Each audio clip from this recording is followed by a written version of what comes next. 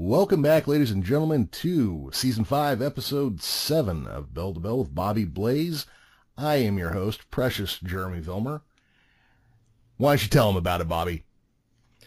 Well, you don't like the way we drive? Stay off the damn sidewalks. Ha ha. Got a good episode lined up today, Professor. We do, but for a sad reason. Well, yeah. Oh, yeah.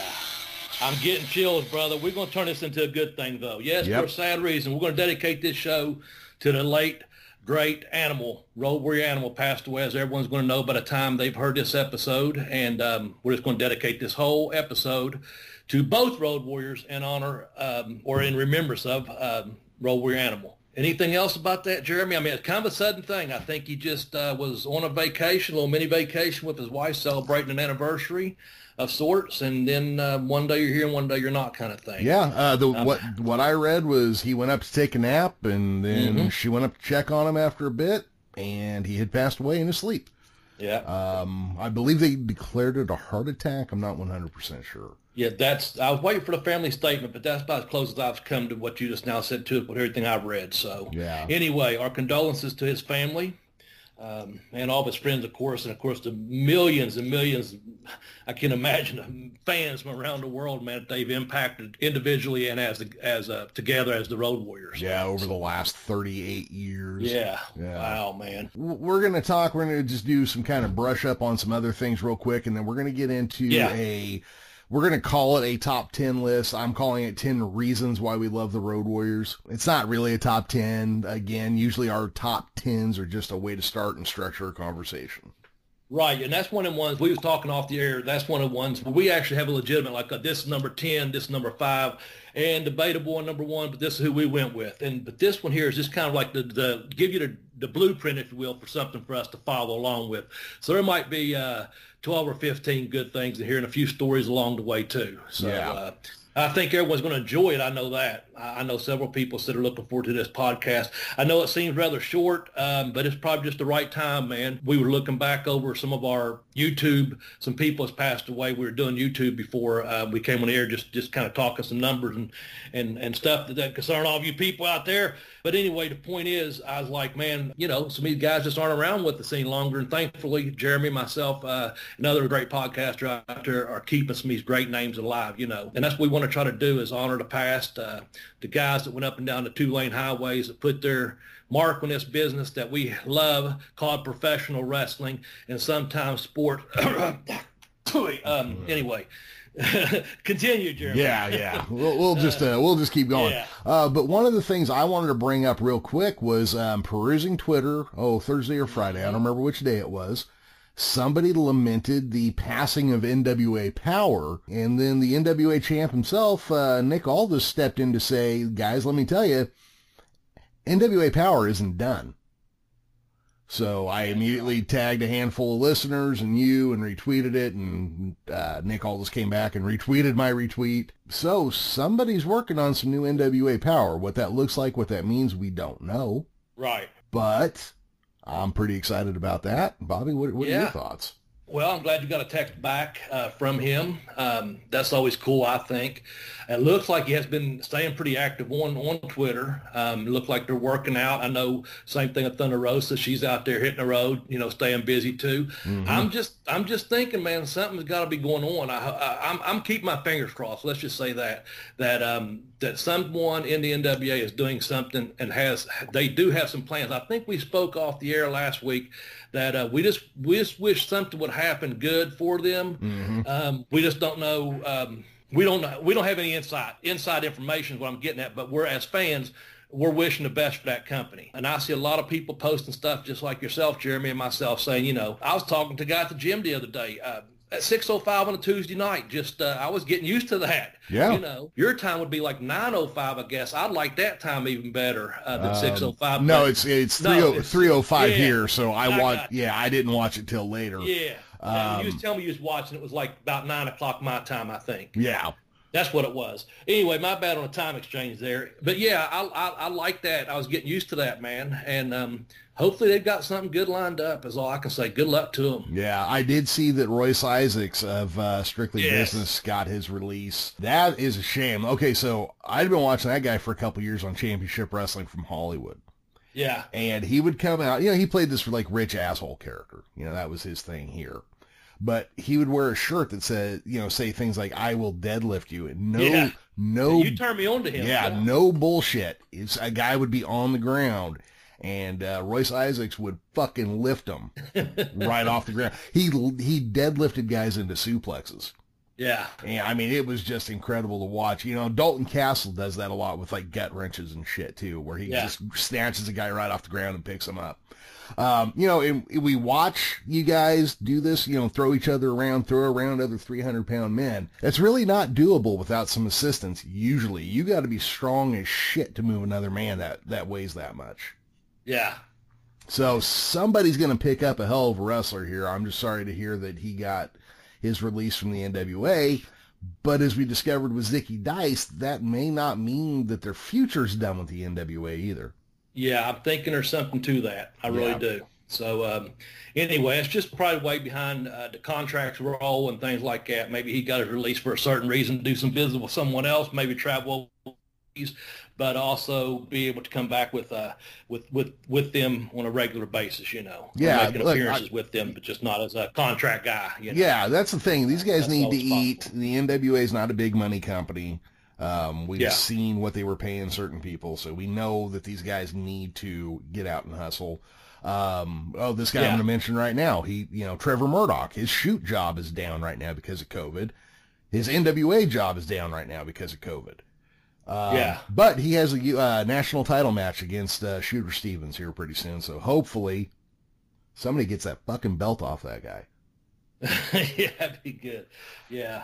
And, anyway, with that going on, let's get back on to what we're going to be talking about today, and that's the Road Warriors. I think you want to drop in an anchor ad here if you don't care, so we can get that out of the way off the top of the hour. How's that? I got a question, and then we'll do the anchor ad. Bobby, please. The movie The Road Warrior, Mad Max 2.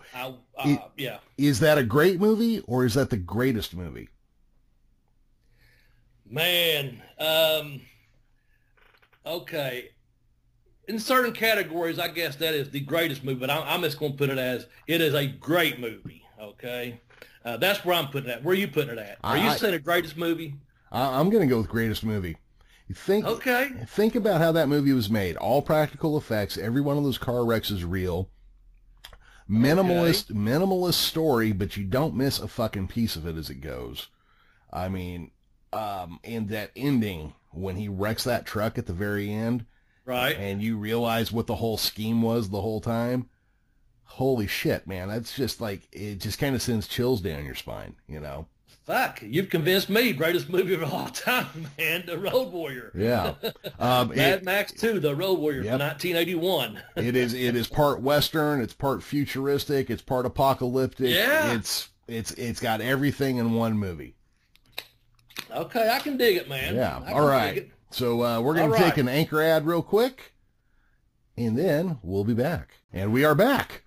Man, you got a great voice. Well, thank you. You should do a podcast. I should. I really should. You know what? That reminds me. Good question, by the way. Thank you. Oh, yeah. This December is my 5th anniversary of podcasting. One form or another. Congratulations. Yeah, one form or another. I've been doing this for 5 years now. And that's how I met you, like about 3 years ago, I think. Yeah, that'd be... We're coming up in February. It'd be like 3 years, I think. Yeah, that'd be about right. Because, Geekish Cast was a very different show. We did Geek News on Thursday nights, and then I did an interview over the weekend. That could be a wrestler, an author, whoever, Yeah. So, yeah, that was a lot of fun. That's how we met, and that's how this show got started. Okay, so I'm going to start with a quick quote from Paul Ellering on Twitter, and he says, "Today we lost the engine of the train, LOD. Animal was a partner, warrior, and friend. He will be welcomed home by a waiting hawk." And that was Paul Ellering on Twitter on Friday. Yeah, that's pretty awesome, man. I mean, I know it's for a sad reason, but when I saw that, I kind of popped. I was like, Yeah. that's paying some serious respect there, man. Well, But then, of Bobby, course, you don't expect anything less than first class from Paul Ellering, no, you man. really don't. Here's the thing. So the planet is roughly 4 billion years old, right? Mm-hmm. Okay. Humans have existed for, we believe in the current form, somewhere between a quarter of a million to a million years. Yet we got to live during the 40 years when the Road Warriors were wrestling. Yeah. Okay. Yeah. Think in the grand spectrum there, how lucky are we to have been alive during this time? Well, yeah, because we're like just a grain of sand out there in the damn On a beach, yeah. yeah, on a beach, man, and we got to live that 40 years there. And here's the thing, not trying to put a funny spin on death, but Jeremy, seriously, it's fucking 2020, and we still got like 3 months to go. Fuck. I hope the fuck we're not doing any more wrestling deaths for any fucking reason. You know what I'm saying, man? Yep. This has just been one hell of a year for everyone. But like you said, we've got 40 years of Road Warriors, at least that much. Yeah. And hopefully they'll live on through the podcast, that we keep these guys' names alive. That's past, of course. And then through the video on YouTube and stuff, you can go back and see some of the talent that they were, So, yeah, but damn, yeah, you're right, man. Wow. Yeah, I mean, just the luck we have, just to be alive to see that happen. Yeah, 2020. You know how I feel. I don't like to blame shit on the year because there's nothing really 2020 about this year, not necessarily. Yeah. But when I saw that Debbie Mazar had caught COVID, I was like, there is no God. But let's get on to the Road Warriors here. Okay, yeah, I think you're going to tell us about the formation of the Legion of Doom. Yes, we are going to cover that. So, over at Georgia Championship Wrestling, we had two guys who were in there, Mike Hagstrand and Joe Laurinaitis. And they were both kind of just floundering. And then Ole Anderson, the grumpy old bastard that he is, put them together to team with Paul Ellering because he needed a replacement for Arn Anderson and Matt Bourne. And they got the idea for these characters from the movie The Road Warrior. Painted face. There was the character Wes in The Road Warrior who wore the pads with the spikes and the face paint and the leather. Kind of based their characters off of them. One of them suggested the other one, hey, I think it was Mike said, or Hawk said, hey, why don't we get mohawks and Animal can get his like a traditional mohawk. I'll get mine shaved down the side so we can put our heads together, like plug into each other. And Ole said something like, you guys ain't right. But I also know a couple other guys from Minnesota that was pretty tough in their day, and they weren't right either. And so he just kind of, I don't know if he liked them or not, but he liked them enough. They still thanked him to the bitter end of putting them together and treating them pretty damn good. But them guys, man, they were, wow, just to come up that face paint. At first, it just was going to be some, my understanding too, was just going to be like the Road Warrior movie, just some stripes here and, some bars there and this and that. Yeah. And then I guess Animal came up the spider deal and went a little bit more full. And then Hawk did his, from just that one flare over the eye to, and the fucking, like you said, the big shoulder pads, the spike dog collars, the spike wrist collars. Fuck, man. Oh, yeah. Well, yeah, you see their early matches. They come out, they got like a spike collar, wrists. I think they wrestled in like leather pants initially as well, right? It looked almost like the biker type. Yeah. More like the biker type deal. Yeah. So they'd hit the ring. They basically just had like kind of somewhere between Leather Boy and fucking post-apocalyptic armor, some version of it. Yep. And their makeup, like you're saying, their makeup kind of got refined every time they used it until they got down to the point where you saw the makeup, you knew exactly what it was and what you were looking at. So they were teamed as the Road Warriors together. They were also in a larger faction called the Legion of Doom, which for people, I don't know, you might be young enough, old enough to remember the Super Friends cartoon by Hanna-Barbera. Mm-hmm. But the Legion of Doom was the bad guys on that show, Black Manta, Lex Luthor, and all those guys. So in the Legion of Doom, I think the only other members worth bringing up because... why wouldn't you? Jake the Snake was in there with them as well. Mm. So that's... he's always one of the ultimate heels. Yeah. Why not have him in that Legion of Doom, the bad guy character? Yep. And then, of course, Paul Ellering would stand apart as a manager for the Road Warriors by actually managing the Road Warriors in real life, taking care of their flights, their meals, their money. I mean, just the whole bit. So every time he wasn't with them, is still a shock to me when you go back and you look at how often Ellering wasn't there, you know. Yeah. I guess they did an early story where they turned on Paul, but that only lasted like a couple months because they were together all the time. And there was just no way that was going to happen. Yeah.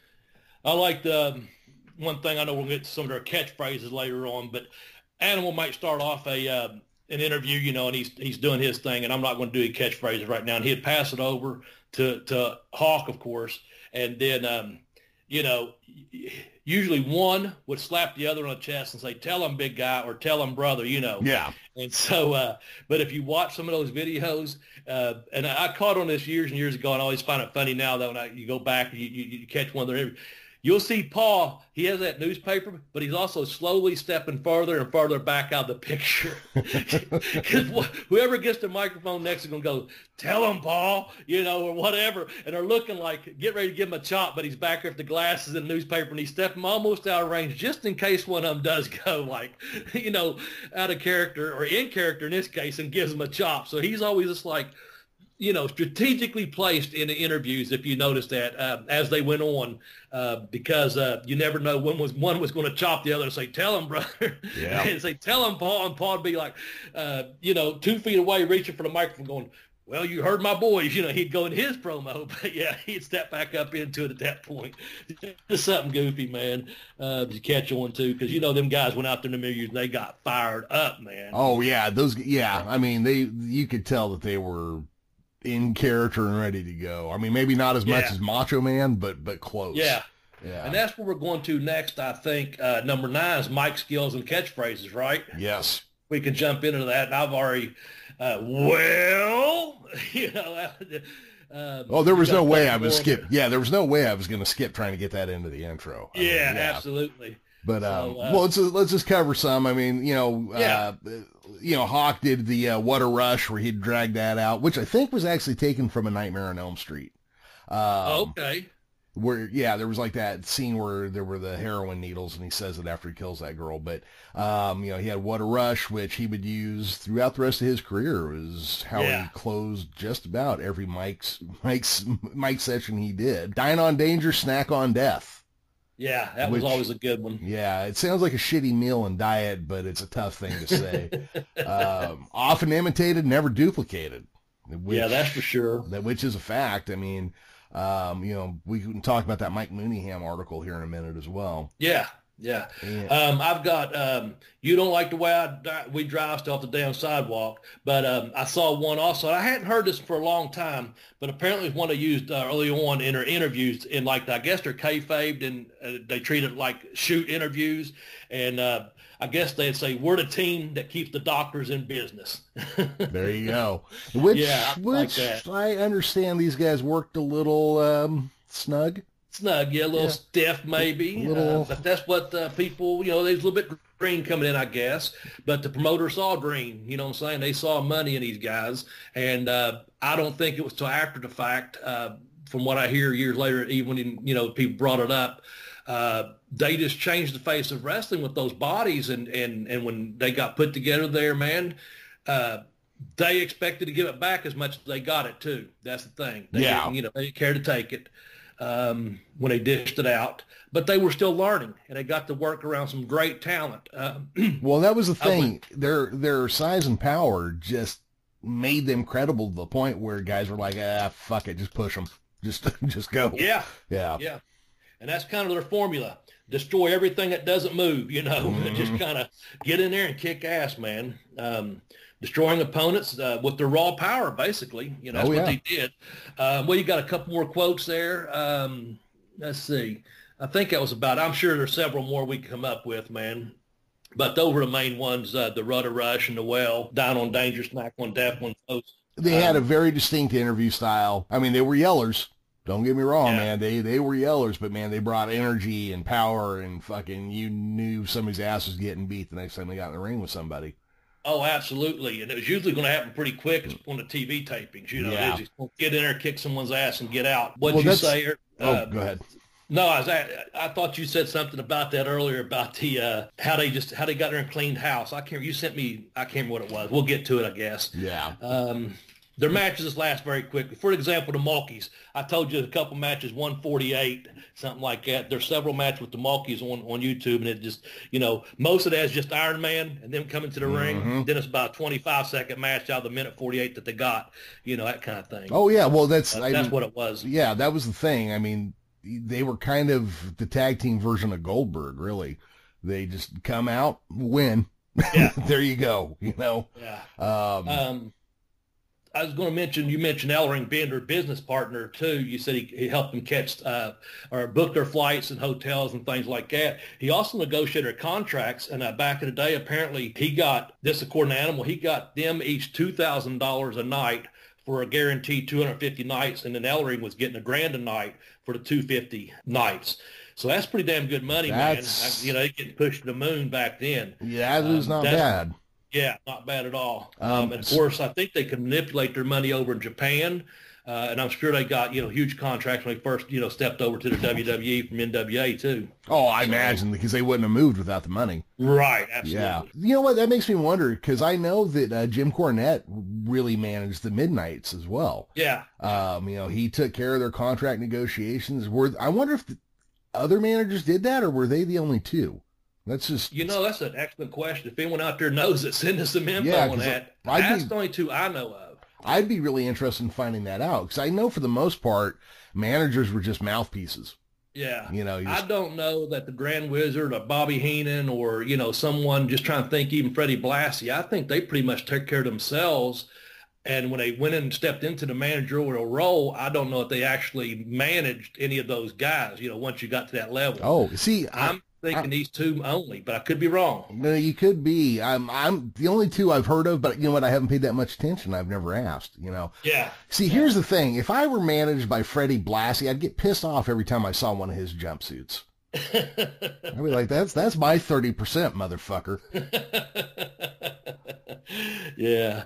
Oh man, that's pretty good. Yeah. Hey, let's bring these two up now, because I don't know where else we would put them in. Okay. But let's just talk about the first time you really got an impact watching the Road Warriors come to the ring. Just what a holy shit moment that was, because for me, they had picked Iron Man as their theme song, so you heard that before you saw them. Yeah.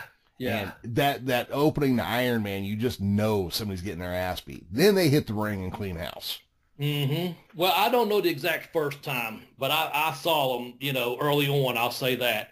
I won't say as early as 83. It could have been 84, and it could have been 83, but I'm going to probably say it's probably 84, and it was still AWA. They actually probably had been to NWA, but they came back because I tell you why. We got the Memphis tapes, and they had a match in Memphis with Lawler.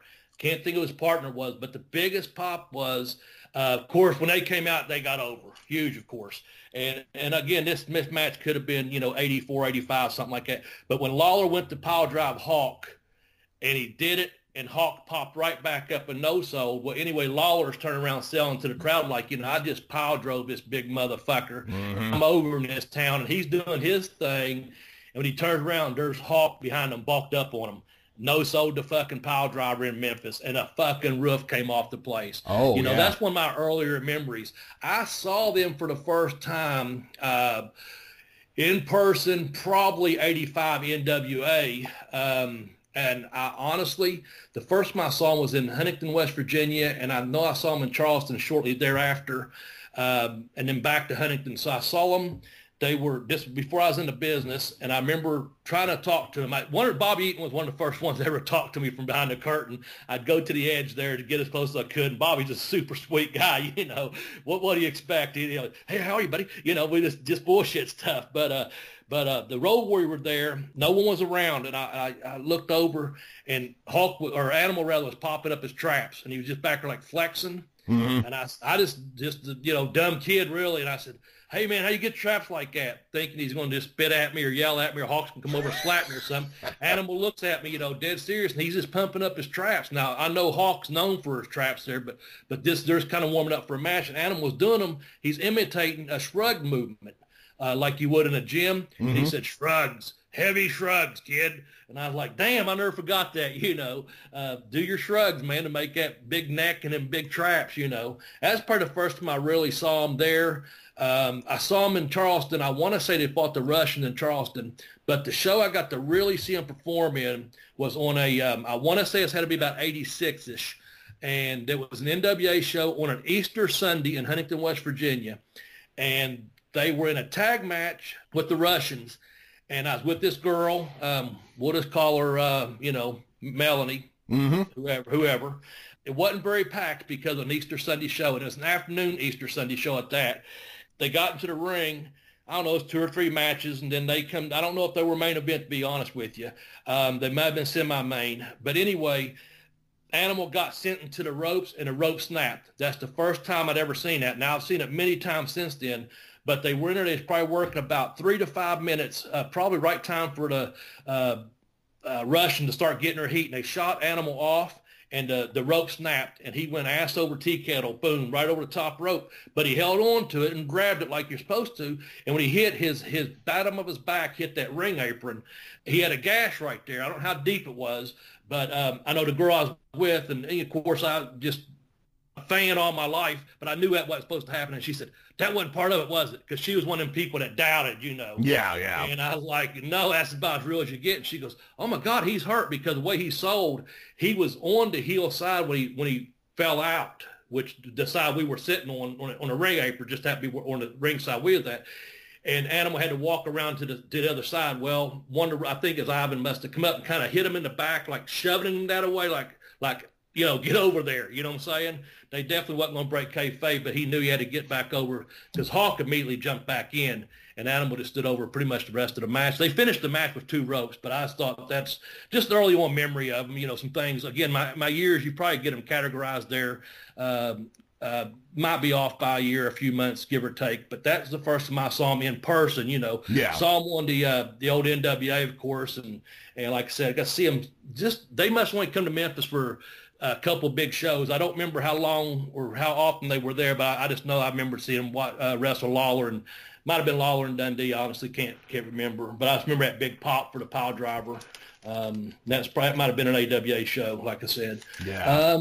But that, like you said, man, they just come out there, that music played, and you knew, man, like in a matter of seconds, someone's getting their ass kicked. Oh, Jesus. That no selling is such a dicey proposition, too. Because, I mean, think about it. Us as fans, we see a no-sell sometimes, and we're like, Buck, that's badass. We see it again, and we're like, what a prick. Exactly. Well, it's depending on how it's done and who's doing it. Yeah. These guys were doing it at a time that a lot of people didn't no-sell. You pretty much sold for whoever you're working with.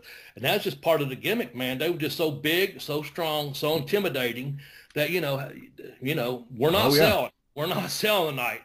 But well, we'll get to that a little bit later on. Yeah, and Memphis protected that pile driver. Oh, yeah, absolutely. Yeah. And I was thinking about this a couple of nights ago when I added that to the note there. I get these weird thoughts. Different times of night and day and everything just seems so fucked up sometimes. I sit there and thought to myself, Lawler had to call that spot. Mm-hmm. He, you know what I'm saying? He's sitting there and he knows how over that's going to get. And that shows what professional he is and a showman he is, that he's going to do that pile driver, that noted fucking, pile driver in Memphis, and then let someone no-sell it. He knows what's going to get over. You know what I'm saying? That's fucking awesome, man. But like you said, there's sometimes it's like, someone pops up out someone else's finish, and you're like, what a fucking piece of shit, Yeah. That ain't right, But that wasn't the case with Lawler and Hawk. Like I said, I sit there and thought some weird thoughts. Man, that Lawler, that's a hell of a spot, man. Put that in there. Oh, yeah. That's just, he was one of those guys that Lawler was born for the wrestling business. Oh, yeah. His instinct for it was just off the charts, and a pretty good artist, too. Oh, yeah. Yeah, sure is. All right. I saw something. He drew something for someone just the other day. I saw, Stone Cold, I think he drew something for his podcast the other day. I saw something about it. Yeah, so he's a pretty damn good artist. What are we moving on to, Professor? All right, number 8, Starrcade 1986, The Night of the Skywalkers, and we're just going to say, and general scaffold matches in case we want to put anything else in there. Yeah. I remember the promos going into this, and I think AWA and NWA were promoting it for some reason. I want to say I saw it on both somehow, but I'm probably confusing two different sets of scaffold matches. Maybe, but it could still be, yeah, could be true. But going into this, they were taunting the Midnight Express with like dropping pumpkins off the scaffolding and shit. And I mean, oh yeah, the scaffold match was one that before you saw it, you're just like, oh my God, that's the craziest, most dangerous thing I've ever seen. Of course, ECW wasn't a thing yet, so. Yeah, man, I tell you, to this day, I get scared watching them climb up there, man. I mean, that's a pretty fucking scary match. Yes. And when they're doing that training and they're climbing up there, I think when they got their jeans and their tank tops on, their Gold's Gym tank tops or whatever, muscle shirts, it just looks so fucking intimidating, man, And let's see, you got, I don't know, for some reason, I've never really spoken, as many times have I spoken to Bobby Eaton through the years, I never really brought that up. We may have talked about it one time, like we was in Vancouver at dinner and we were shooting those EA Sports videos or something. Yeah. I just kind of steered away from that for whatever reason, because it kind of still scares me. When I was talking about not being on Instagram and Facebook, and I know some of the things that trigger me sometimes. Yeah. And so just knowing that those guys are going up there and Cornette's going to jump, fall, not get caught, Bubba's moving, whatever the fuck it is, it's like I just was scared shitless, man. Like I don't, well, back in the day I would have done at least maybe a 10-foot scaffold match, but not a fucking 20 or 30-foot scaffold match, know? And I'm saying 10 jokingly because that wouldn't be a scaffold match. I'll do a 10-foot ladder match if both sides are secured. Hell, I ain't up here beside my house and clean my gutters. What's that tell you? Yeah. There was a time I would, but not anymore, man. I don't even want to climb on the top rope anymore, Jeremy, let alone a scaffold. Yeah, no, look, I mean, heights are fucking scary. I know people like my kid can fucking climb a 90-foot tree without thinking about it, but I'm pretty sure he's got monkey DNA hanging out somewhere in there. Yeah. But, you watch these guys up there, and, I mean, look, when they show the scaffold and you see it, it's a scary, scary idea. The problem for me with the scaffold match is it's kind of like leaving a loaded gun in the ring. Somebody can't pick it up and shoot a guy. You know what I mean? Right. Right. The scaffold match, the only time we've ever actually seen somebody take a really nasty scaffold fall was New Jack, and he's a fucking psychotic dickhead who was trying to murder a guy in the ring, Yeah. I saw that. I'm just wondering how the fuck he didn't get put on charges for that. I think he was maybe or whatever it was, but it's part of the thing. But fuck, that's just crazy, man. He could have easily killed that guy. Yeah, and according to him, he was trying to. Yeah. I just that's one of those things I was getting at when I said I'm not on Twitter or Instagram or something, or Facebook rather. Like I know the triggers of sometimes I can see a picture and my heart rate goes up or my anxiety level goes up. And so, yeah, it's just kind of one of those things like, oh, man, I enjoyed I think I watched two videos, and the one where they're standing on up on a roof rather, and they're throwing them pumpkins down there playing Iron Man, it's one of their promos. I really enjoyed that, but when just around the scaffold, I get nervous, man, even knowing the outcome of it. So yeah, I just watch my trigger points is what I'm getting at, I guess. It's not you. It's me, honey. It's not you. Yeah, that's what I'll say. No, that's totally fair. But yeah, the whole blow up or going into this thing, and then the name of it, the Night of the Skywalkers, everything about it, looked badass as you were getting ready for it. I mean, they did a good job promoting it and getting you ready for it, and I mean, I don't know if there were two better teams you could have done this with, because you got really one of the best working teams in the world and the most intimidating team in the world, Yeah. So, but and the way you put that just now, let me say this real quick. If you go, I put back yesterday, I went back and put it out on a YouTube channel. Tex, who passed away, we dedicate the show to him a couple weeks back, Tex Johnson. He's got this video channel, and Jeremy and I was talking about this a little bit off there. If you go to tinyurl.com BB video, or just go to YouTube and look it up. We got our top 10 tag teams, and we've got the Road Warriors listed as number 2 and the Midnight Express listed as number 1. Well, that's because it was our favorite, and that's pretty much who everyone agreed that we was going to have as number 1. That list could have been, any number of the top 5 teams could have been number 1 probably, or number 2. That's just the way we put them. But like you said, you got one of the most best working teams out there on that scaffold, and one of the most over of all time tag teams out there on that scaffold as far as intimidation and fighting and just that look, you know. Yep. But yeah, the videos that Tex put together for that, go back and check those out. If you're new to the program, go back and check out that YouTube channel. I think you'll like our top 10 tag teams. And if you question why the Road Warriors number 2, it just came down to a decision that Tex, myself, and Jeremy and a few other people said, hey, the Midnight's our favorite team, so we put them up there, you know. Yep. No disrespect to any other team on that list. Here's the thing. If we had recorded that episode 3 weeks later, it could have been a different list. Oh, yeah, absolutely. Yeah. Absolutely. And we've said this. I was just telling my brother this a couple of weeks ago. We have left this open before on our top 10. Some of them are open, and we can go back and revisit some of those. Yeah. You know, we definitely could go back and revisit some of those top 10s in the future, you know, especially if the fans want to give us some feedback. I'm on Twitter at Bobby Blaze 744. The professor, Jeremy, he's at the Geekish Cast, and there's a joint account on Twitter, Bell to Bell Blaze, and there's also a Facebook group on there, Bell to Bell Blaze. But yeah, if you'd like to see us revisit one of those, we've got enough for the next couple. We've got several good episodes. We've improv 2 of these episodes for this season. Once we had Ron Fuller a couple of weeks back, we had to get him on here. We couldn't pass that up. And then now with the sadly passing of Road Warrior Animal, we put this one together today. But we've booted back a couple. But anyway, what I was getting at, if you have any other things that you're a new listener and you haven't, you know, seen our top 10 tag teams or went and visited the YouTube channel or haven't heard that episode, we may do it again. Like you said, 3 weeks difference on that episode. It could have been another team. Even our legit tough guys. And those, you know, there's probably 5 on there. They'll probably never change as the toughest, you know, top 3 to 5 guys ever in the business. But there's probably some other guys coming along that can make easily make the top 10 now, you know. Oh, yeah. So anyway, those are a lot of open-ended. We can go back and revisit sometime just for our newer listeners. If you haven't, though, go back and listen to some of those episodes. Someone wrote us just the other day I know they wrote me, and I think you told me someone else told you they went back and are catching up on all the episodes. That's always good to hear. Yeah, I think it was the fellow that's up in Ottawa or something. I don't remember who it was. So that's exactly who I was thinking of. Ottawa Championship Wrestling. I think he used the actual Florida, state Florida thing that we had on our graphic, if I'm not mistaken. That's kind of his avatar or whatever, if that's the same person I'm thinking of. Yeah, that's the guy. If you're out there, I know who the hell you are, buddy. He bought 2 of my books, and I appreciate that very much. I'm just drawing a blank on a name, but I know exactly who it was. Yeah, he went back and caught up on a bunch of episodes. So that's my damn point, Jeremy. Go back and catch up some episodes, because here what I'm doing right now is doing this. I'm doing what the Road Warriors known for. I'm getting there, wrecking shit and leaving. There you go. Number 7, man. That's what I was trying to spit out, number 7, while I got to look down there. I said, well, I can't say it now. Something you wrote, Jeremy, and I was like, get in, wreck shit, leave. Yep.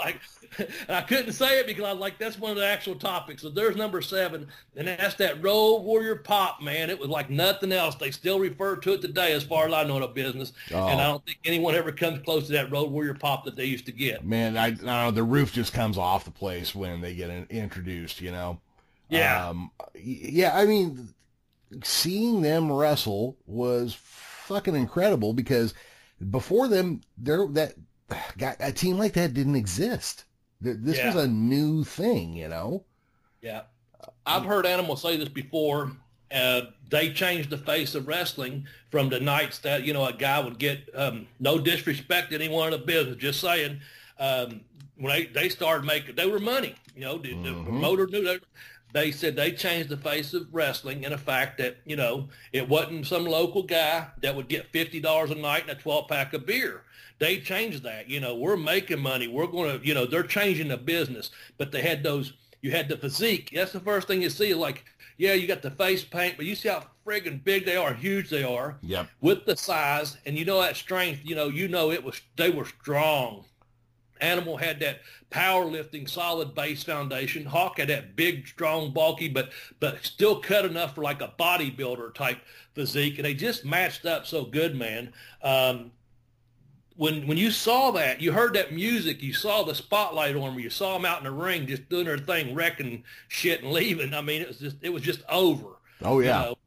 That's probably, if you took a silhouette of someone down a back alley, that's not someone you want to see on the far end of a back alley. No, And if you've absolutely got not. 20 people behind you, you probably still don't want to see those two fuckers standing down in that alley. You know? No, because you know what? Because they're going to take out 80 without a problem. Exactly. Yeah. Exactly. Yep.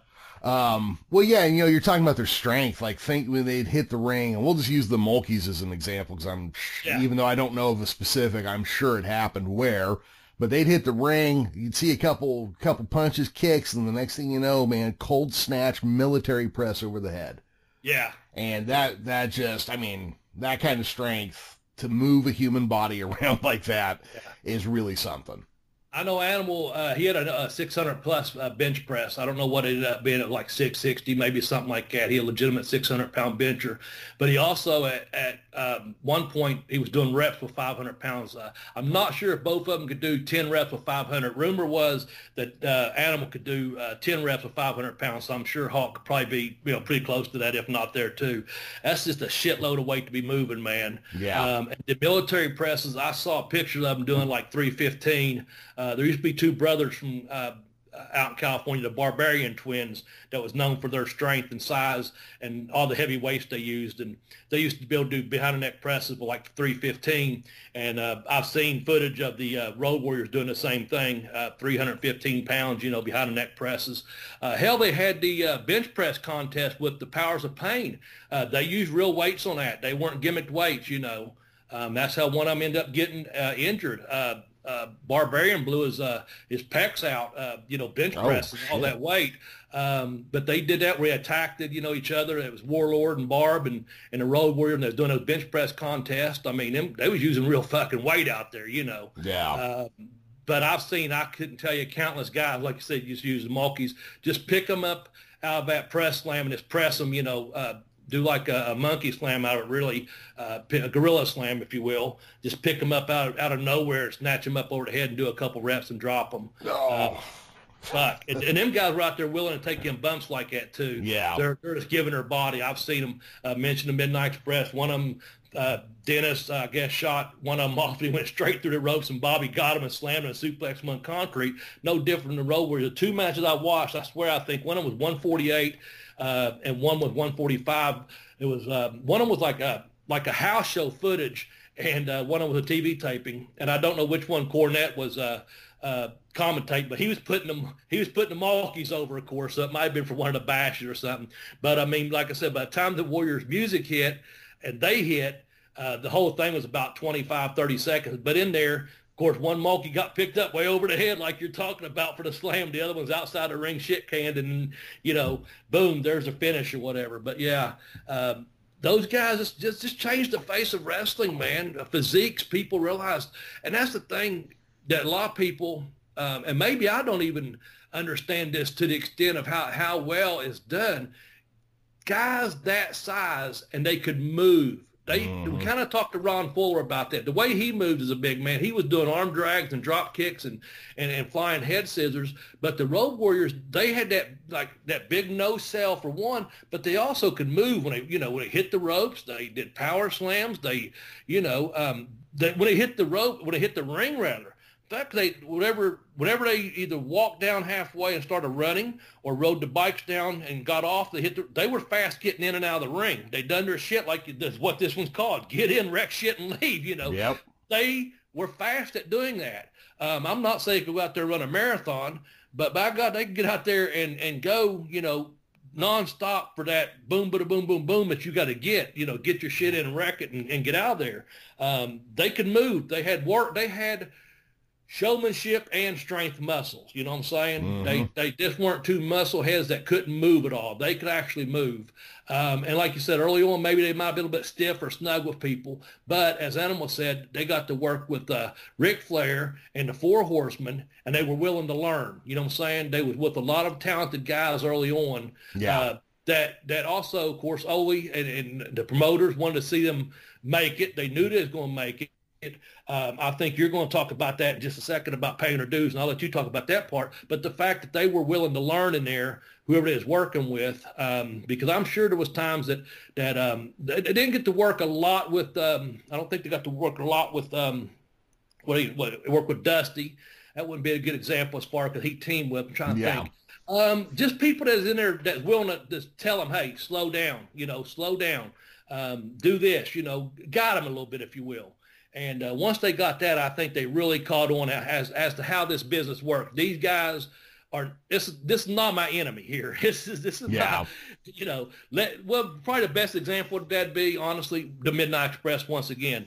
They got in there and worked with them. You know what I'm saying? They worked with those guys. Knowing that Bob Eaton's out there going to put his body on the line and take bumps for you, you don't have to hit me so hard, brother. Just put your hand there and I'll be gone for you. Not saying Bobby said it that way. I'm just saying, when you got them guys saying, you don't have to punch me, man. Just do this, slam me. You know what I'm saying? No, anyway, go ahead. I think you got a kind of a counterpoint to what I was getting at is when the promoter sees money and they were making money. What about that? Tell me the opposite of that. Plus or minus, however you want to work it out. Yeah. They were, and I would imagine there are probably guys that worked with them who are like, fuck, these guys just started. When I was this far in my career, I was carrying everybody's fucking bags and losing to every Tom, Dick, and Harry I was put in the ring with. These guys come in and fucking dustbuster the rest of us with they're stiff as shit. They don't know what they're doing. I could see that. I mean, I don't know how bad backstage politics would be around this time, but I could totally see that. Yeah. But, let's face it, man, wrestling's a business, and the promoter's going to do what's good for business, what's good for them, I agree to that to an extent about paying their dues, but that's the thing. The promoters saw money. Mm-hmm. They were money. The only thing I read was, again, just the other day was one of the interviews, some of the stuff we went back. And that's the great thing, Professor. You come up with all these notes, and we get these leadways and segues. We get to go back, and if there's available, we get to watch some video footage of interviews or read a particular article about who we're researching that week or whatever. And one of the things I was reading is Animal didn't feel like, no one said it to their face, that's for sure, he said. But it wasn't until some wrestlers come out with their own books that a few people, had some insecurities and stuff saying, hey, these guys didn't pay their dues or whatever. Yeah. But it was probably guys they already had heat with over something else anyway, and it was many years later because, like I said, they obviously didn't bring it up back then because anyone that was working with them probably made some money, you know what I'm saying? They drew houses, and that's when they was making money off the houses. And, of course, they got to go to AWA and NWA and WWE. So, like you said, you wouldn't be leaving unless you're getting a bigger check somewhere else and you're working a program with, a bigger name or what have you. Yeah, so, well, that's just it. It's not like they ever switched territories because they were in disgrace and needed to go work in Canada or something. They switched territories because there was money to do it, Yeah, and as we'll get into this a little bit later, but Hawk toured the shit out of Japan because he was a big payoff over there, and they were as a team as well. But Hawk worked with two teams in Japan. Yeah, and also I always remember freaking out the first time Hawk got a title match against Ric Flair. I was like, what? Wait, because back then especially. I'm like, why is a tag guy getting a world title match? Yeah. But that's still, you put those guys in the ring, you're drawing fucking money, and that's why. Yeah. Yeah. And I think that goes with number 6 here. Let's just go right into it. The fans just wouldn't turn on them. They were over where it is at, whether it's face or heels. The fans would not turn on the Road Warriors. No. No matter what they did. And that's our number 6 reason. We love them so much right there. Yeah. Go ahead and talk to them about what they term with Dusty. Yeah. I'm trying to read my note over here, Jeremy. I'm sorry. I got stepped away from my computer just a hair, and I see American Dream. I gotta wipe my glasses off. That's not a problem. So they were working on turning the Road Warriors heel. I don't know if somebody was feeling they got stale or whatever reason they were doing it. They even went to the point they had the Road Warriors turn on, attack Dusty Rhodes with a spike, cut his eye open, and the fans still wouldn't turn on the Road Warriors. Okay, and That's Dusty Rhodes, people. Yeah. Well, I was going to say, we're not talking like just somebody here. We're talking about Dusty, turning on Dusty and cutting him wide open, and still the fans like, no, we're cool with it. No, it's okay. Maybe we as fans were too damn scared too Could damn be. scared to turn on them. Little If I don't Stockholm like syndrome. them, they won't like me, and they'll fuck me up. So Yeah, the but fans were too scared. yeah, because even when they were first introduced as heels, the fans were still for them. I guess it was a match against the Russians where they officially turned face because they came out on their bikes with the American flag and Yeah, whole fucking place went ape shit. And I think that was their first like face appearance. But yeah, from then on, man, the fans just did not take them as the villainous side. They do whatever they want, and Right. fans are still with them.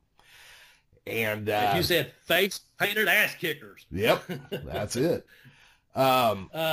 Go ahead. Well, I was going to say, so, that was just as I was going through the list of stuff that I was looking for, because I found a few different things about times they tried to turn him heel and it just didn't take. That one to me was the one, because if you can attack Dusty Rhodes and the fans don't turn on you, Yeah, it's settled. right. That's all there is, They're over. They're Yeah. over. And speaking of over, I'm going to go to number 5 here. If you get this, it's over. That's the Doomsday Device. Oh, shit. Man, I'm going to tell you what. Here's another little inside story. I never wrestled the Road Warriors. I got to meet them several times. Once I got into the business, I told you a little bit back in the that's more mid-'80s when I met them or saw them as a fan. Mm-hmm. But once I was in the business and I broke in 80, officially I broke in September 11th, 1988 was my first match way over in Hayside, Virginia. That was an NWA show, actually. A promoter over there booked it as an NWA show and had several NWA guys on it. Anyway, the Road Warriors, Doomsday's Device. I know several people that took this, okay? Mm-hmm. I'm proud to say I didn't take it. And I'll tell you what. But I had a chance to. And I went and done, I wrestled Piper and Nord, a couple other matches here. And I went to they asked me if I want to go to Indiana, Fort Wayne, Indiana, and like Bowling Green, Ohio, Toledo, Ohio, some places like that to do some TVs. And I had already went to the ring with, I sometimes I get these mixed up. I worked with Kerry Von Erich one night. Tito Santana was El Matador the next night. But I was in the locker room and I was talking to Barry Horowitz. And this was before Barry and I became closer, like I mentioned before, in WCW, because this is a WWF show. I want to say it's the one in Fort Wayne, Indiana. And I'm in the back. I've already wrestled, like we'll say El Matador that night or whatever. I'm talking to Barry. Tony Gurria come looking for a couple guys to wrestle the Road Warriors, okay? Now I already knew I got paid a little bit extra. I wrestled Piper at first time. They asked me to go back out, and I wrestled Nord. Well, they gave me extra money. Well, I mean, we're all about making the money or whatever. Yeah. But Tony Gurria come in, and he said, we need someone to go out here against the LOT. I just sit there. I was untying my boots. I'll be honest. I'm just looking down at the ground, untying my boots. Nobody look at me. Nobody look at me. Nobody look. I'm invisible over here, man. So Barry is standing right there, and I think they've already got him, they've got him enlisted. He may have been on contract at that time or whatever. But I never forget there was several guys from the Tennessee territory, from the Memphis, that was under guys down there that was up doing the TV. I don't know what happened to this guy, bless his heart. I remember a guy named Ben Jordan. He wasn't all that big, real nice looking kid though. And they grabbed him. When Tony asked me, I straight up said, no, I've already worked tonight. And he goes, you wouldn't want to go back out there? I said, no, sir. I mean, I pushed that. I ain't gonna lie. And when I told a couple of my buddies this when I come back home, they said, you got a chance to wrestle the Road Warriors? You said no. And I said, you damn right I said no. I mean, I was still green then too, but I could just imagine him. I kept seeing, I saw this guy, Irish guy from from New York. He's an Irish guy with red hair. Maybe Pete Doherty, taller guy, used to do TV from New York. I saw them drop him on his fucking head one time, man, and that stayed in my memory forever. And this is a short-lived time, from him doing that to the time I'm in Indianapolis or Fort Wayne or wherever I'm at. I'm telling you, man. And that Ben Jordan boy is about, he's probably 5'9", 5'10", I don't know how to. And it was him and Barry. And I remember them taking him up for that. Of course, they lifted him like it's nothing. And doing that big-ass, I like, well, that could have been you, but it wasn't. And I was so thankful. And the next, I remember Barry coming back in. He said, my God, them guys were like in there shooting. He said, I know how to run the ropes, but they're just pushing me off like the shoot. I was messing up my steps. They're just pushing me so damn hard, you know. It's just funny. But I was like, yeah, I'm glad I never took that. Because I think that other guy's name is Pete Gorder. I saw he like 6'7" or something. They took him up and dropped him and didn't hurt him. Don't get me wrong. Definitely not intentional, not like that. But I just saw the way he hit, and I thought, man, oh, man, I don't want to be that in that. I don't even know what they called it back in, if it's Doomsday Device. I just knew it was called a finish, and I didn't want to take it. Yeah. And I don't think Guerrero was really one way or the other. He was just there as the agent, and he come in looking for a couple guys. And actually, that Ben Jordan may have already volunteered. I don't know. But I was taking my boots off. I didn't know nothing, didn't know no one. And I'm invisible over here. No, sir, you know. But, yeah. I got gout. I got to get this boot off. I got to get out of here. I mean, I do it. Yeah. Don't get me wrong. I'm not afraid to wrestle the Road Warriors. That's not it at all. It's just my toe. No. My toe is killing me. Yep. It was just, that's the truth, man. So, but in all fairness, several years later, even before I got to WCW, I had went to several of their shows, had backstage meetings, you know, once with Kevin Sullivan, once with Terry Taylor. But I had went to, I had already talked to Kevin in Knoxville, and I had to go to Toledo, as a matter of fact, Toledo, Ohio. And I went there to speak with Kevin in person. Paul Orndorff and I had talked to each other over the phone, and we couldn't work out this search situation, behind the curtains kind of thing. Mm-hmm. And so I went and talked to Kevin. And when I got there, I wasn't even on contract yet, but I got there. Road Warrior and Animal was two of the first guys I saw. They just got in from the gym, and very, very polite, very courteous, very professional. They was actually on their way out. By the time I got there, they had already went to New York at that time, you know. But the times I did see them in the locker room for WCW, you know, they knew, hey, Bobby, how are you? We spoke, you know what I'm saying? Now, did we go buddy? No, nothing like that. And just kind of to back up the other story, after I went to Indiana tapings or whatever it was, I went to Florida in that following January. And I went to like Daytona Beach and went to Fort Myers and Tampa, wherever. But I went to this is embarrassing to tell you this, but I mean, it's no secret. Look at their physiques and look at mine. You know what I'm saying? Mm-hmm. So I went to the Powerhouse Gym in Daytona Beach.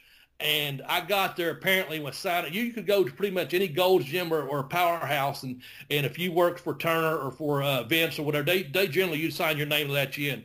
At worst, I'm going to charge you like $5, you know. Yeah. But where I knew Barry Horowitz, he always told me, go to this gym, go to this gym. These are free ones, so I knew. So, dude, I went to the Powerhouse Gym in Daytona Beach, and I see I'm with the WWF, and I was there for a couple of nights, going to do some shows, you know. And the guy looked at me, and he wasn't much bigger than me, nothing like that or anything. And he goes, "You're a WWF, huh?"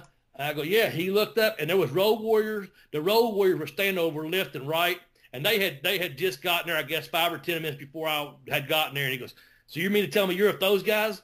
And I went, "Yeah, same company, not with them." He goes, "Man." And he goes, "Just sign your name here." I go, "What do you mean?" I go, "Look at them guys. I said, I'm just here for cardio or something." I just blew it off like, you know. But he's like, "You're there with those guys?" And I'm like, "Yeah, but not really." You know, I didn't know him very well back. You know, that's what I'm saying. I'm still doing the TVs back then. But the guy, I think he had a hard time distinguishing between a guy that weighs 6'1" and weighs 210, 220 to the guys that are like, you know, 6'1", 6'2", and weighing 280 and 300 pounds. You know what I'm saying? There's a big difference when those guys walk into the gym and you say you're employed with the same people. You're like, maybe not. Maybe you're trying to sneak in here, kid. But I wasn't. It's just funny to think about. Them guys had the real physiques, you know what I'm saying? So anyway, hell, go on, Jeremy. Talk to me more. I'm not taking a doomsday advice there. Let's go to War Games. Get me off these stories out of my head, man. Go to War Games. All right. So War Games is this is in here because this is just a match you got to watch. I mean, I hate to spoil it. The ending sucks a little bit, but that's okay. That's not what's important, because when the babyface team comes out, that's what matters. And it's Dusty, the Road Warriors, and Nikita Koloff as his first time out as a babyface, replacing Magnum. and the fucking audience just goes batshit, like lions fighting over red meat. I mean, they just go fucking nuts.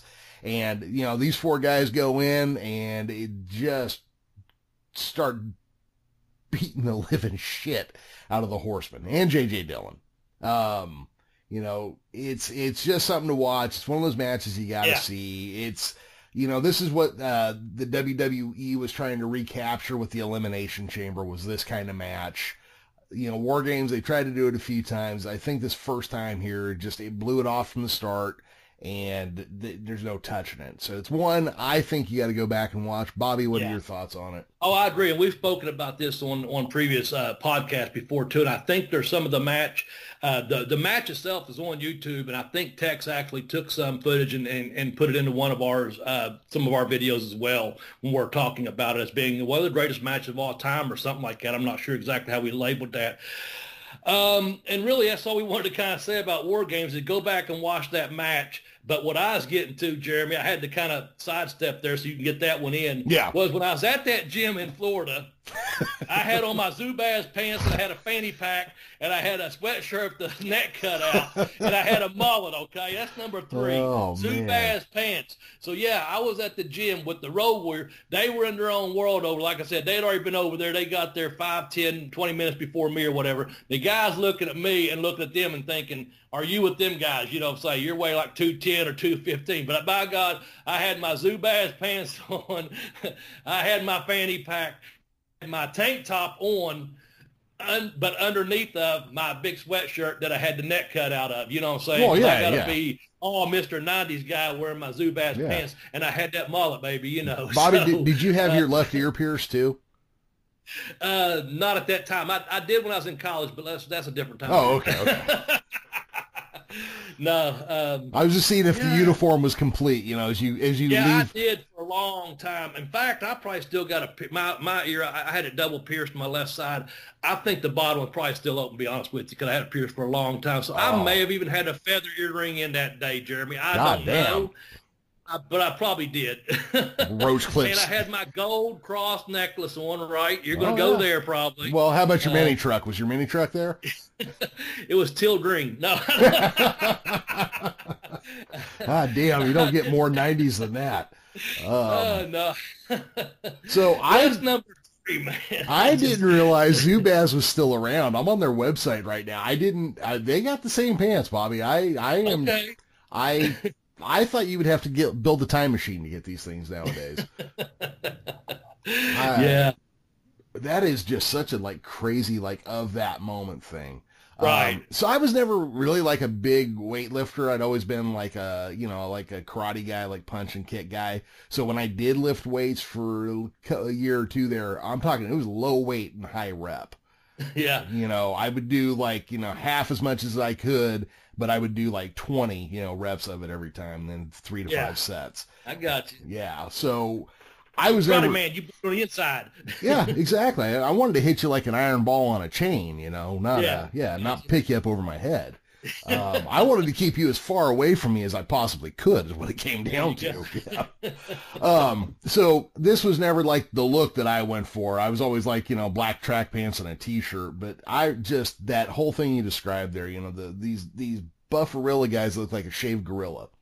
And, they got their sweatshirt on, and the armholes are about 16 feet around, and their necks cut out to the point where their trapezoids, which touch the side of their ears, are just banging out of there completely. They got these big weird ass pants, and you gotta have the fanny pack, because otherwise you got no place for your warrant tape, or your key ring and a picture of your mom and Jesus and all the other stuff, and your wallet that you might carry, and you had to have it.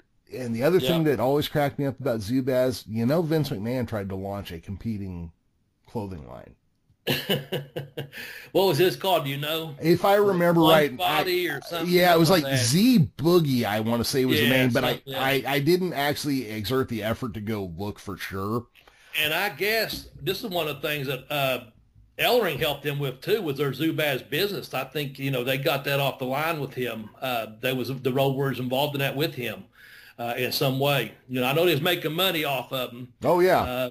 endorsing them, wearing them, being seen in them, whatever you had to do. They were over. Those dudes were, those dudes were at the gym all the time. Why wouldn't you want them wearing your clothes if it's a long you're trying to get off? Yeah, I mean, Jesus Christ. But could you imagine like being in a hurry to put up this fucking clothing line? Like, my God, pal, we got to get these ugly giant pants out there. The world needs giant pants. That's good shit. More zebra stripe. More zebra stripe. Oh, man. Well, let's move on to number 2. Just another match. You got something more? No. You're stuck in the 90s? What? Well, yeah, I got to bring up, you know what else you can do with a fanny pack? You can carry a book in there, Bobby. Oh, man. I used to carry my passport in mine. But, yeah, I guess, I've been really thinking about getting a fanny pack again, to be honest with you. Now that I'm wearing glasses pretty much in a regular, get a case, carry them around. I can carry my wallet. I got a bad motherfucker wallet. That's what I carry. It says bad motherfucker. It's from Pulp Fiction. Yeah, I've seen it. Yeah. I can put my car keys in there. But also, I'm going to carry my book in there. I got 2 books. I'm just going to get a fanny pack to carry one at a time, though, okay? So Professor has taken the time to put up these 2 little shortcuts to get either one of my books. My first book is called Pin Me, Pay Me, Have Boost Will Travel, and you can get that by going to tinyurl.com/blazebook1. And it talks all about me being a Smoky Mountain wrestler. It talks about me being up in Canada, over in South Africa. Nelson Mandela walked right beside me in the airport with the security. That's a straight shoot, man. That's incredible. That's wild to know. To Australia, being all over there, big tour over there, Wrestle Riot tour. Japan, 5 different tours. I talk about several of the things that happened on some of those tours, the guys in the town I got to wrestle with there. It's just a really, good insight into someone, that did all right for himself, coming from where I came from in the professional wrestling business. And I tell a few funny stories in there. My other book's a bit more about life after wrestling. It has a lot of wrestling stories in it and wrestling-related things in it about, how younger guys, especially a younger guy, could really learn from my second book, The Education Wrestler. I kicked out on 2, The Education Wrestler, because it has stuff about backstage politics and, just how to get yourself over, putting out publicity on yourself and stuff like we've talked about in the past here. And it's got a couple stripper stories in it, believe it or not. And I might have been wearing my Zubaz pants when I was with the stripper. Not that I was with the stripper. I spoke to someone that was an exotic dancer. That's what she told me she did when she wasn't at the library signing my library card for me. Well, yeah, she was getting her. She was going to college, putting herself through college, going to be a nurse. Yeah, I've paid for several nurses over many times. Anyway, that book, The Educational Wrestler, I kicked out on 2. Got me stumbling over the damn title of it. Anyway, damn exotic stripper. Okay, get that book at tinyurl.com/blazebook2. You can get those books on Amazon, but honestly, if you go through the tinyurl.com/blazebook1 for Pin Me, Pay Me, or tinyurl.com/blazebook2 for I Kicked Out on 2. And the show here, the program, this podcast gets a little bit of kickback. And I mean, it's just a little bit, but you know what? Every little bit helps. And that's what Jeremy and I are trying to build up here, is just a really nice podcasting group of people. We've got some good people that follow us on Twitter. And do yourself a favor. The holiday season will be coming up quicker than what you think. If you've already got my book and you know someone probably over the age of 18, get them one of my books. That'd be a nice gift for them, because there is adult language and adult content in both books, as referred to the stripper story. And I still think, I don't know, the older I get, maybe not, but I guess one day if they find me, I'll just probably have a fucking Big Mac wrapper on my head and a stripper beside me, and she's going, I don't know what the fuck happened. I'm leaving this guy. I want that greasy meat all over my face, Yeah, it's the story's called a dying with a smiling with a dialing, you know what I'm saying? Yeah, if you're going to go, you might as well go like that, shot in the, an 85-year-old man shot in the head by the husband of your jealous lover or whatever, Yeah. There's no better way to go. I've been told before, Bobby, I have a very cavalier attitude towards life and death. Yeah, well, I know a guy named Lucky. And yeah, I asked him why he called him Lucky. You know that one, don't you? I do. The neighbor walked in and shot him right in the ass. And he said, why you call him Lucky? He said, because he had been there 5 minutes sooner, he'd have shot me in the head. But anyway, oh God, what do you say, Lucky? Where are you going to, Lucky? Well, we're going to go to number 2. This one was one of your suggestions, so I'm going to lean on you a little bit for this one. But it's the Road Warriors versus the Fabulous Ones. Tell us about it, Bobby. Okay, so I went back and just watched this one here recently too, and Cornette, he's got a watch along out there. If you listen to this week's episode of the Drive-Thru or whichever one, the Experience or whichever, and he's got me as a follower, so I'm sure he don't need me pumping up his podcast, but I'm definitely a fan of his, to cost of Cornette out there. But I've watched this one before. It's just really one of them funny matches you have to watch, because apparently this is like the first time and this is when it's the Fabulous One is Steve Keirn, for you if you don't know, which I'm surprised anyone on this show listens to our podcast doesn't know, because we've got our great educated crowd out there, and Steve Keirn. And I think they're in Minneapolis for their first return match into their hometown in the AWA. And I've heard a couple different ways, but basically, Stan and Steve stand in the ring, and the Warriors there, and Hawk says, do it our way, And I guess Keirn didn't hear him. He's looking around, or just kind of, just ready to have a good match, whatever. And he says, huh, or what, something like that. Like when he's questioned, like what? Like, what do you mean? And I think the word is, the Hawk, he took it as, him and Animal just started beating the fuck and laying into him. Hawk was like, he said, do it our way. When he said, huh, or what, he took it like they're questioning. He was just like, he didn't actually hear him because of crowd noise, or he's looking off or whatever. And so I guess Hawk gloms Steve, and then Animal comes over, and he's just grabbing Stan. And of course, I guess within a couple punching and laying in minutes, Keirn caught on real quick that he fucking meant like, yeah, what do you mean? Hold on here, let's work with her. But I know within a couple of forearms or so, Stan was like, hey brother, we're doing it your way, I'm doing it your way. If it just a quick amount of time, everyone heard what was said quite clear. We're doing it your way, It's on YouTube, and I just thought it was a little funny match to put something funny towards the end of the podcast. Here's the thing. So I put myself in the head of Steve Keirn and, Stan Lane, and here's what I think is happening in their heads right before all this shit goes down, right? So Steve Keirn, he's hanging out in the ring there, and he's like, hey, man, fuck, look at that brunette in the second row. Exactly. Yeah, shit, man, the rats are fucking hot tonight. Huh? And then he goes down, and then Stan Lane's watching this. He's like, maybe yacht racing is really the industry I should get into, because I don't want any fucking part of this, what's happening right now, man. I do know that watch along. Cornette mentioned that when it's Bobby and Stan wrestling the Road Warriors there, I think I can't remember what the exact angle was, working up for the one of the bashes or something, and he said Stan, is in there thinking, he's still thinking about the beating up in Minnesota or whatever, So he's out there like, whatever you want to do, I'll do it, But of course, like I said, they did sell Florida Midnight Express because that was a money making idea. That's how you get over. They had learned by that time. We ain't got to kill you guys. We'll work with you. Yep. Unlike what happened up in that match there when he went huh or what. Like I said, look, that's the way I've heard it too. Anyway, Jeremy, I've had a great time. We're at our number 1 here, man. There's a lot to cover in this number 1. I'm gonna let you do it. I just know this, man. This was R.I.P. Road Warrior Animal. But it was so to do because I want to make sure, that we remember the good stuff, man, not the sad times that this man has, passed away. But Jeremy finished up with number 1, and that's titles. And the question is, and we think it is, are they the most decorated team out there, most decorated tag team out there? That's our number 1. And Jeremy, the professor here, is going to tell us a little bit about their titles that they had before we wrap things up here on the Bell to Bell Bobby Blaze podcast. Jeremy, thank you so much. I had fun with this episode, but also thank the professor for doing this research and tell us a little bit about these titles, please. All right. So this started on Thursday. I texted Bobby, and because I was sitting there thinking, I'm like, so the Dudley Boys have WCW, WWE, ECW gold, and TNA gold. And that makes them the most decorated tag team ever, right? We've all agreed on this.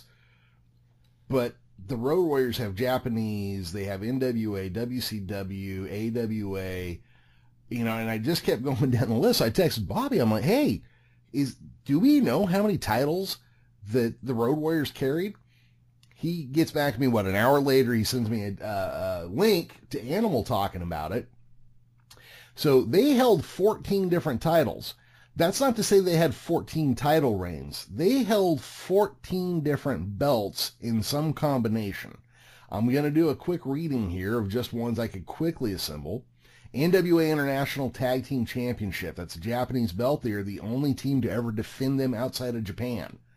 IWS World Tag Team Champions. AWA World Tag Team Champions. Fighting World of Japan Pro Wrestling World Tag Team Champions. Georgia Championship Wrestling. National Tag Team Champions at Georgia Championship Wrestling. The iGeneration Tag Team Champion. They were two-time champions there. They were four-time national champions at Georgia. Independent Pro Wrestling. They were the IPW Tag Team Champions. Jim Crockett Promotions. They were six-man Tag Team Champions 3 times with Dusty Rhodes and twice with Tenryu. They were NWA World Tag Team Champions Mid-Atlantic version once. They were Iron Man Team Tournament winners once. They were Jim Crockett Senior Cup winners once. They held the WWF tag titles twice. Now, in Japan, there was a team made up of a guy calling himself Power Warrior and Hawk Warrior, which was Hawk, and I can't think of the guy's name right now, but he was one of their on-again regular six-man tag and tag partners. They held the New Japan Pro IWGP Tag Team Championship twice. Legion of Doom 2005, which is Animal and Heidenreich. They were one-time WWE champions. And in, I don't know what year this was, they were Road Warrior, Animal, and Power Warrior were UWA World Tag Team champions once. I think the argument is easily made that the Road Warriors are the most decorated tag team ever. Yes. Quite simply. Yeah, I agree. And also, for what it's worth, yes, during the WWE Hall of Fame, they got there in 2011, and who inducted them, Jeremy? Dusty Rhodes. The man who they tried to turn him heel, and it wouldn't take. Just and wouldn't, it wouldn't take. Just wouldn't And here work. he is years later inducting them to the WWE Hall of Fame. And like you said, they are not probably, we're going to say they are the most decorated tag team out there, and they probably deserve, or they do deserve to be in every Hall of Fame there is. And as you put it here, you know, how did you word that, Jeremy? You said, don't be sad it's over. Just be glad it happened. And you're talking earlier in this program, during 40 years of our life, we got to see the daggone Road Warriors, man. That's pretty damn awesome, especially for pro wrestling fans. Yeah. Yeah, that's how I wanted to close it. You know, I mean, it's a sad thing that he's gone. I definitely, you know, my heart goes out to his family, but you know, we've got the video, we've got memories, you know, we got to live while the Road Warriors were a team, and that's pretty fucking cool. Absolutely, man. Absolutely. Well, I'm going to go ahead and say one more thing before we wrap it up here, and I'll let you close us out, okay? Sure thing. Once again, I had a great time doing this episode. I tried to have a good sense of humor about it, and we had something else. Once again, we'll work on for next week, and we booted that back a week due to this passing of Animal. And this was real fun to research and real fun to do. I appreciate you taking the time to do this podcast with me and do the research with me and send each other links and stuff back and forth. Anyway, we'll go back to another top 10 next week when you join us here on the Bell to Bell Bobby Blade podcast. Do yourself, and I have to tell myself this, as much as I'm telling you fans, I'm telling myself this, man. Be kind. Be kind to yourself, man. Things are crazy out there right now. I'm just going to say this is what I've been doing. I'm trying to do the best I can, and that's try to be more kind to yourself. When I'm out, when I do go out, I'm wearing a mask.